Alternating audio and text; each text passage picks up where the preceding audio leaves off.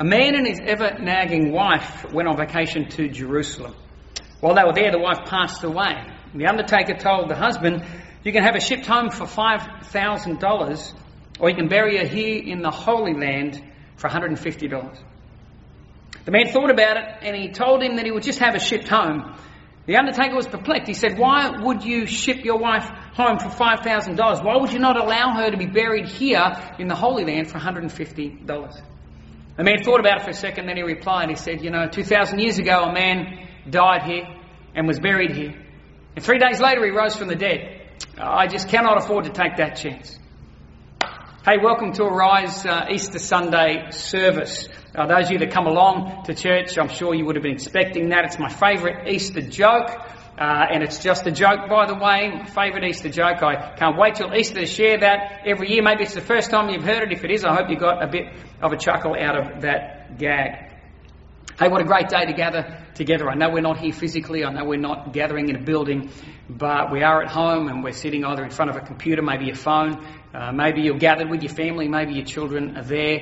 Maybe you're by yourself at the moment. But I want you to know this, that we're thinking of you, that we are praying for you, that we are believing this is going to be a great day as we remember together the death, the burial, and today in particular the resurrection of Jesus Christ. Our God is not dead. Our God has been raised from the dead, and we have life in Jesus. We have life because of the resurrection of Jesus Christ. And it's an exciting day. And people all around the world are going to be celebrating with us today. Not just those of us here in Lismore, members of Arise. Maybe there's some people online right now and you're from other places. Welcome. Thanks for joining us this morning, having a listen. Maybe there are some people here this morning and you don't normally go to church.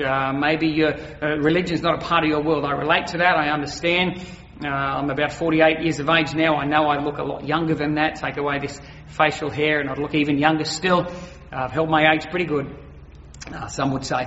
But, when I was 19 years of age, I had an encounter with God. I was not brought up in a Christian home. There was no Bibles in my house. We didn't go to church. But at 19 years of age, something happened in my life and I opened up my heart to the reality and possibility of God. And I prayed a prayer sincerely and I just said, "Lord, if you're there, would you come and would you take over my life? Would you come and would you change this life? Would you turn my existence into something worth having? Would you turn my life into something worth living? Would you make something useful of my life?" Because I wasn't doing a great job of it up to that point. And I can't explain how he did it, but he did something. God came and he changed my life at 19 years of age. And maybe you're watching today and maybe you're alienated or distant from God. Maybe you feel like you're not walking for God, living for God at the moment. Well, you know what? Today, right now, is as good a time as ever. All you got to do is open your heart up to God and ask God. Cry out to God. He made a promise. If you cry out to me, if you seek me with all your heart, you're going to bump into me eventually. You're going to run into me. I'll reveal myself to you. I'll show you who I am. So let me encourage you this morning, if you're watching and you're not a church person, that's okay. Stick around. I want to explain a couple of things nice and simply about what it is that we're celebrating today, the resurrection of Jesus. Before we do, a couple of did you knows. Number one, did you know that there are over 300 verses in the Bible that actually speak about the resurrection of Jesus Christ? It's not just a minor topic, it's a very significant topic. The resurrection of Christ is basically the culmination of everything that you read in the Bible before Jesus came. So the Old Testament is all pointing forward to the cross of Jesus Christ. And everything written after that is pointing backwards to the cross of Jesus Christ. So what we celebrate this weekend is the most significant event in the history, I believe, of the world. And most definitely in the history of the Christian church and the Christian calendar. Did you know that the religious leaders or the Romans, they could have ended this entire movement right back at its inception? All they had to do was produce a body. Now, some people claim that Jesus was not raised from the dead. Well, all the Romans had to do, or the religious Jewish leaders at the time, all they had to do was to produce a body, and they could have squashed this movement now that is all over the world. Millions of people have found life and peace in Jesus Christ and comfort in Jesus Christ. All over the world, every tribe, nation and tongue, this message has permeated right throughout the globe. Yet it could have been stopped right then and there. Yet there's no evidence of a body, and there's also no evidence of anybody claiming that they took the body, that I'm aware of anyway, and that they stole the body of Jesus Christ. All they had to do was produce it, and you and I wouldn't be celebrating this particular event right now. Did you know that the disciples could have caved on in under the pressure? When Christianity started, it was actually an illegal religion. It was not the popular faith, I guess, of many Western nations, as you see now, although it is losing its popularity. But Christianity was not as accepted as what it is now. In the beginning, Christians, we used to be called followers of the Way. We used to be called the Way. And it was an illegal sect group, and these people were persecuted. People went from door to door in the early days persecuting Christians, and I know in many nations of the world today that is still unfortunately the case. But I'm blessed. I live in Australia, and right now we have a certain amount of religious freedom, and I'm allowed to gather and film this and put this on YouTube. And when we get through coronavirus, we will be allowed to gather back together in groups and celebrate the name of Jesus and lift up God. We'll be able to do that. And now these disciples in the early days, they could have caved under the pressure of that, but they didn't. They hung on to that message. It's amazing when you think about a guy there's a man called Peter who was a follower of Jesus. And I think about Peter, and when Jesus was telling his followers that he'd be crucified, Peter was the big one that said, hey, everybody else might run and desert you, Jesus, but I will die for you. This is what Peter said to Jesus. Yet later on, after Jesus has been taken by the mob and he's been questioned and on his way to crucifixion, Peter finds himself with a servant girl in a courtyard, and she says, you are a follower of Jesus. And Peter passionately denies it and turns his back on God. Well, not some time later, after that, about a handful of days later, after the supposed resurrection of Jesus, Peter goes on from that point, and history will tell us that Peter was actually crucified himself. He was killed for this faith that we're standing here believing in today. And he wasn't the only one. There were many of the original disciples that went on and physically gave their life for their belief and faith in the resurrection of Jesus. Now, if it wasn't true, why would they do that? At what point would it cause? What sort of a lie would you be prepared to physically die for? I know I would never put my life on the line for an absolute total lie. Not something I knew not to be true. But these guys, from their perspective, they knew that the resurrection had taken place. And because of that, they went out there and they proclaimed the resurrection of Jesus to the known world of the time. And they couldn't be stopped, even with swords, even with knives, even with beatings. They couldn't be stopped. Why? Because to them it was true. And to me today in 2020, that message is just as true. What about the existence of the church right now, all over the world? There are nations where people are still being persecuted. There are people that have found hope in Jesus Christ. There are people whose worlds have been turned around by the reality of Jesus. Just like me, just like probably many of you watching at home at the moment. There are people whose lives have been impacted. I think the greatest evidence for the reality of God in 2020 is the existence of the church. And when I say the church, I don't mean buildings, bricks and mortar. I mean people who have opened their heart to the reality of Jesus, people who've accepted the life of God. And maybe you are sitting there watching, and maybe that's not you yet, but maybe you know some of those people. Go and talk to them, go and ask them, what's the reason? Why do they believe what they believe? It's because maybe, and hopefully they've researched this event, the resurrection. I'm getting to this point here that the most significant event in the Christian calendar is the resurrection of Christ. Our faith is based on an event in human history. And we can never forget that. It's not based on how we feel. It's not based on whether God healed my nana or he didn't heal my nana. It's not based on whether I got the result I asked for or I didn't get the result I asked for. It's not based on whether I woke up this morning and I had goosebumps in a prayer time or whether I just felt totally flat and dead. But I've just got to believe in faith that God is listening. Our faith, the foundation of our faith, is not based on any of those experiences or situations. It's based on an actual event that took place in human history 2,000 years ago. The event that we're celebrating today. And nothing that happens in 2020 is going to erase an actual historical event from 2,000 years ago. Jesus Christ is resurrected, and we celebrate that, and we remember that this morning. The last few days I've been just doing something a little bit different. I've been going through the Bible, and I've been looking at the story of the crucifixion and rereading from the Thursday night when Jesus had his Last Supper with his disciples, and reading through to the resurrection of Jesus Christ when he was raised from the dead. And there's a couple of things, there's two statements that have really jumped out at me in the last 24 hours as I've been rereading this story. And I just want to share those two simple little points with you for the next 10 minutes or so. Two simple little statements. They're not going to be profound. You know them, you would have read them, but they've meant something really significant to me in the last 24 hours. So I just want to share them with you. The first one is this. In Matthew chapter 27 and verse 40 to 42, Matthew records this. After Jesus has been grabbed by the mob, he's been tried and he's been nailed to the cross and he's hanging up there for all the world to see. In Matthew 27:40-42 says this, that the crowds walked past and they said this, they said, "Look at you now." Speaking to Jesus, "Look at you now," they yelled at him. "You said you were going to destroy the temple and rebuild it in 3 days. Well then, if you are the Son of God, save yourself and come down from the cross." The leading priests, the teachers of religious law and the elders also mocked Jesus. Here's what they said. "He saved others," they scoffed, "but he can't save himself." He saved others, but he can't save himself. You know, the truth of the matter is this, that Jesus could have saved himself. It was within the realms of absolute possibility for him to have saved himself in that moment. If you go back to Matthew 26, we've got the story of the mob coming to Jesus. He's in the garden and he's praying.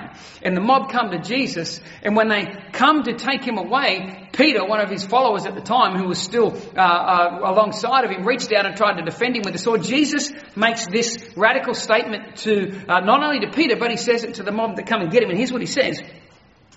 He says, "Don't you realize that I could ask my Father for thousands of angels to protect us, and he would send them instantly?" Jesus knew in that moment, all I have to do is say, "Father, send your angels, get me out of this situation." And he had full belief that his Father would do it in an instant, in a heartbeat. All he had to do was say, "Father, come and save me," and it could have happened. While he hung on that cross, he could have easily said to God, "Okay, that's enough now. Take me down and let's get on with it." And he was confident that the Father would have done what he asked him to do. That's amazing.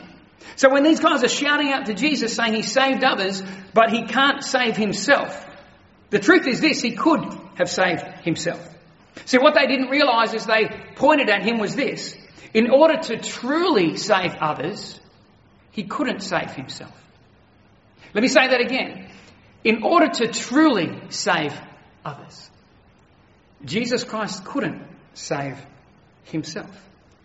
You see, Jesus knew what his life was about. He knew that his death on that cross was different from any other human being who had ever been crucified on a Roman cross. In fact, his death was so significant and meant so much more than any other human death in the history of humanity. God was doing something incredibly unique through the life of Jesus, but even more so, he was doing something incredibly unique. A one-of-a-kind event was taking place through the crucifixion of Jesus Christ. Now, the book of Romans says this. Romans 6:23 says, "For the wages of sin is death, but the gift of God is eternal life through Christ Jesus our Lord." Let me say it again. The wages of sin is death. The gift of God is eternal life through Christ Jesus our Lord. Now let me tell you something about wages. Wages are something that you earn. I go to work and I do my hours. At the end of that week, I get my wages paid to me. But it wasn't a gift. They didn't just give that to me. It was a response to something that I had done. Wages are something that we earn. And according to Paul, when he wrote to the Romans, he tried to explain to them and say this, that the wages for sin is death. In other words, when we sin, there is something that we're earning in the process. And what we're earning by our sinning is death. Romans 3:23 says this, it says, "For everyone has sinned and fallen short of the glorious standards of God." Every one of us have sinned and fallen short of the glorious standards of God. So in order for Jesus to truly save others, he couldn't save himself. Why? Because the wages of sin is death, but the gift of God is eternal life. Let me put it very simply.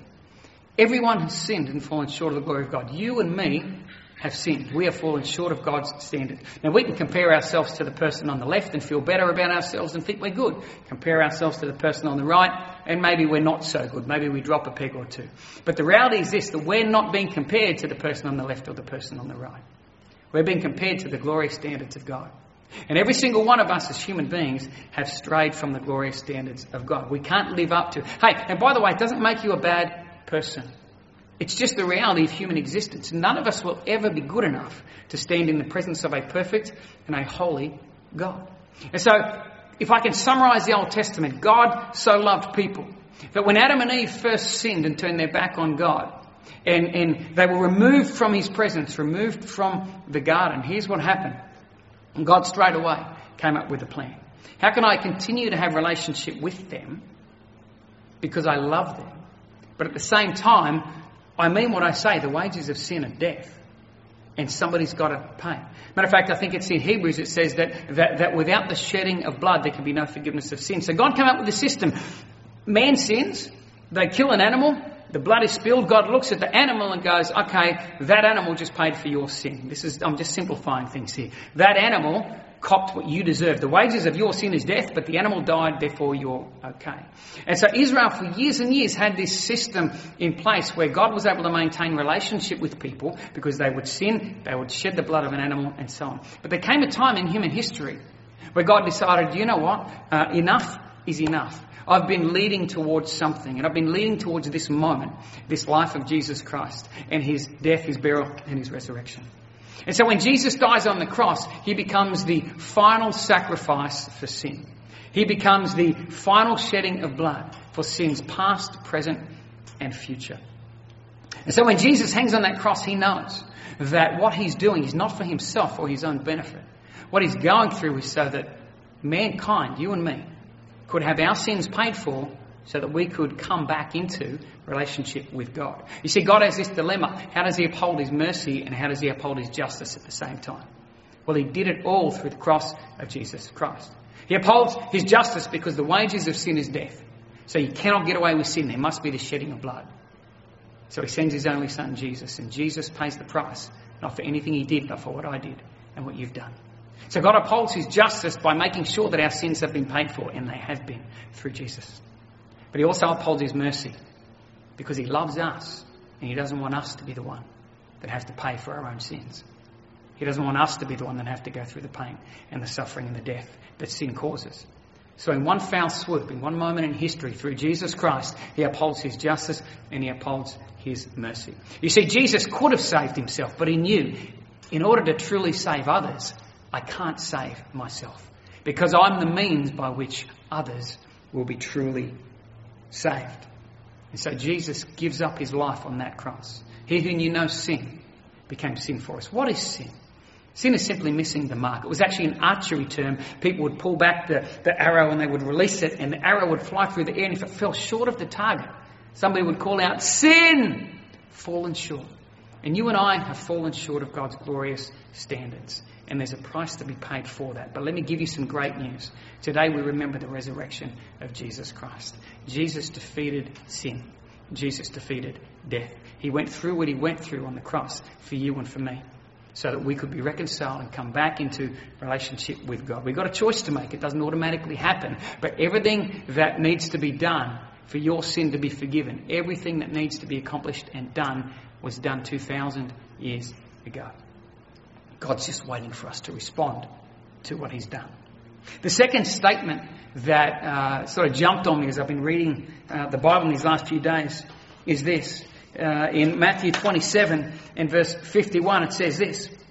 At that moment, this is when Jesus breathed his last and when he died. It says at that moment, the curtain in the sanctuary of the temple was torn in two. Matthew says this, Mark says this, Luke records it as well. When Jesus died, that the temple curtain was torn in two. Now that temple curtain was a really thick thing, about as thick as a phone book.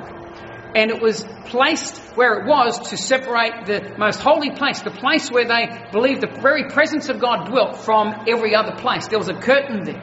And it was so sacred that only once a year the high priest could go into that place and he could offer atonement for sins. He would try to make amends for the sins of the people. Once a year he could go in there. They used to actually tie a chain to his leg when he walked in there, because if he dropped dead in the presence of God, nobody could even go in there to get him. They would have to drag the body out. That's how holy that space was. And that's when they believed the very presence of God was. Yet when Jesus died, Matthew says it, Mark says it, Luke says it. It says the temple curtain was torn in two from top to bottom. I want you to imagine this. It's like God himself reached down from heaven and he grabbed a hold of that temple curtain like a massive phone book and he tore it in half straight away.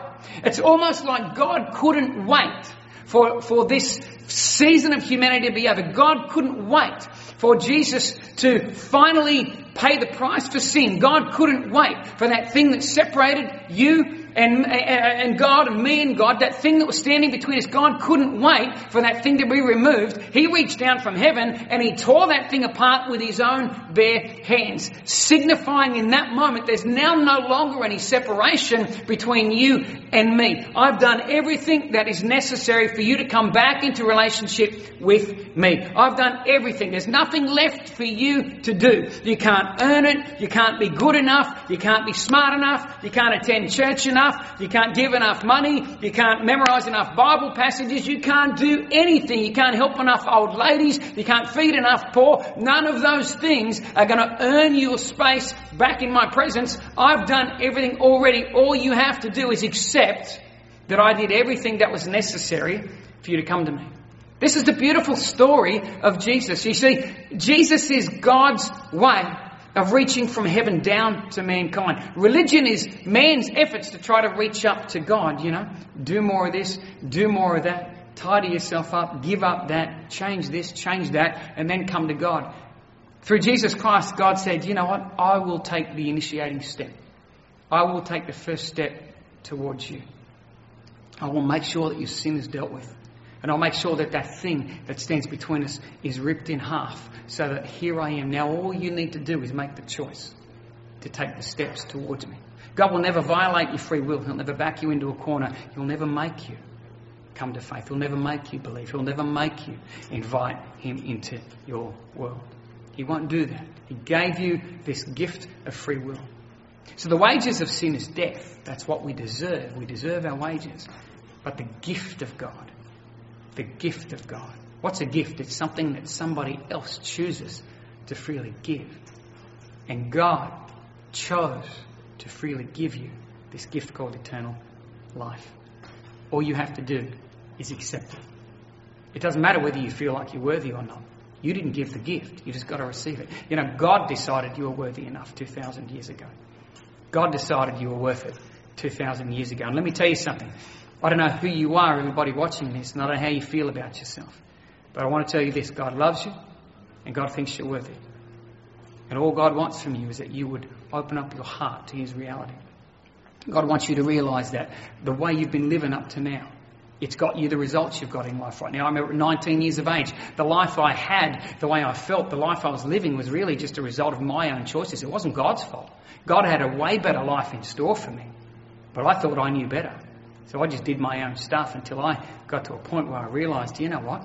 My stuff doesn't work. My stuff doesn't bring me anything good. My stuff wasn't filling that empty void inside of my heart. The way I did things wasn't working. And so I cried out to God. I said, Lord, thank you. If you're really there, would you come and invade my world? And He did. And you know what? I am a changed person because of that prayer that day. And I was standing on a roundabout too in the middle of the Pacific Highway in Ballina. I wasn't in a church. I wasn't in a religious meeting or a holy moment. I had trucks and buses whizzing around me in that moment. Fumes of the traffic. But I stood there and I meant it from my heart. I said, God, if you want this life, you can have it. God, I've done a great job at messing it up. God, would you come? And would you make sense? Help me to live better. Would you come? Would you fill that empty void inside of my life? Would you take this life and would you make something beautiful out of it? Would you make something useful out of it? And He did that. God came to me in that moment and He changed my life. And He can come and He can change yours too. You don't have to do anything. You don't have to quit the addictions. God's Spirit will help you with that. You don't have to start reading more or going to church or doing any of those things. They're all wonderful things, by the way, and I encourage you to read a Bible, go to church. I encourage you to try to, get away from those addictions and those things holding you back. But here's the promise of God. In Ezekiel, God made this promise. He said, if you'll turn back to me, He said, I'll take out your heart of stone and I'll give you a heart of flesh. Then He said, I'll take out your dead spirit. And I'll give you a live spirit. I'll bring your spirit alive. And then He said this, I will take my spirit and I'll place my spirit inside of you.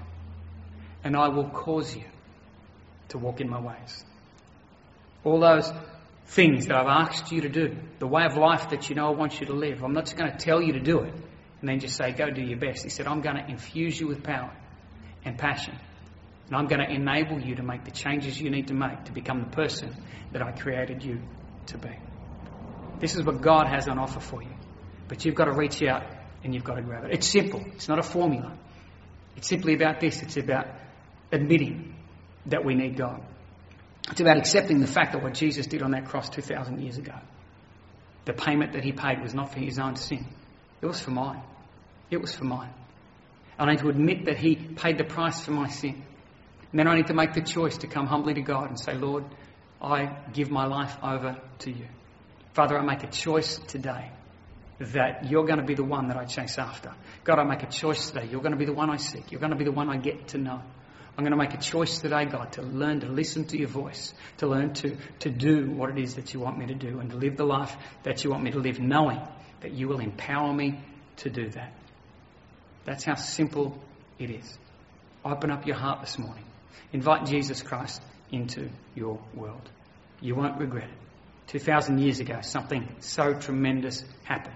It's an historical reality, and that's the basis of our faith. And because of that, in 2020, you can open up your heart and open up your life to Jesus Christ. Let's pray. Father, I thank you for everybody that's watching today, Lord. God, I thank you for the death, the burial, and the resurrection of Jesus Christ. Lord, I thank you that as Jesus hung on that cross, he could have saved himself. But he wasn't thinking of himself. He was thinking of me. He was thinking of many other people out there that are listening today. He was thinking of humanity. Father, thank you that when he died, that wall of separation was torn apart. And that God, right now, 2020, today, there's nothing that stands between us and God other than our own free will choice. Jesus has dealt with sin. He has dealt with all the stuff. And all you want from us, God, is that we would humbly come before you, accept our part in Jesus' death, and open our life to you, and make a choice to live for you from this moment on. So, Father, I pray for each person watching this morning, Lord. If there's anybody out there that needs to make that decision, Holy Spirit, would you speak to their hearts? Would you speak to their hearts this morning? Would you touch their lives? Would you change their lives? And I ask all this in Jesus' name. Amen. Amen. Well, look, if you did pray a prayer just then, if you feel like God's speaking to you, or you've sort of opened your heart up to him, maybe you've walked away, and maybe this Easter you've sort of come back to God, let me encourage you to do something. Would you go and find a church in your local area? Would you find a pastor? Would you find a Christian friend, somebody? And would you let them know, hey, I prayed a prayer this morning. I've made a decision to follow Jesus. Would you help me to take the next step in that journey with God? Would you do that for me? That would be wonderful. Hey, enjoy the rest of your holiday. Enjoy the rest of your weekend. God bless you, and we'll see you around.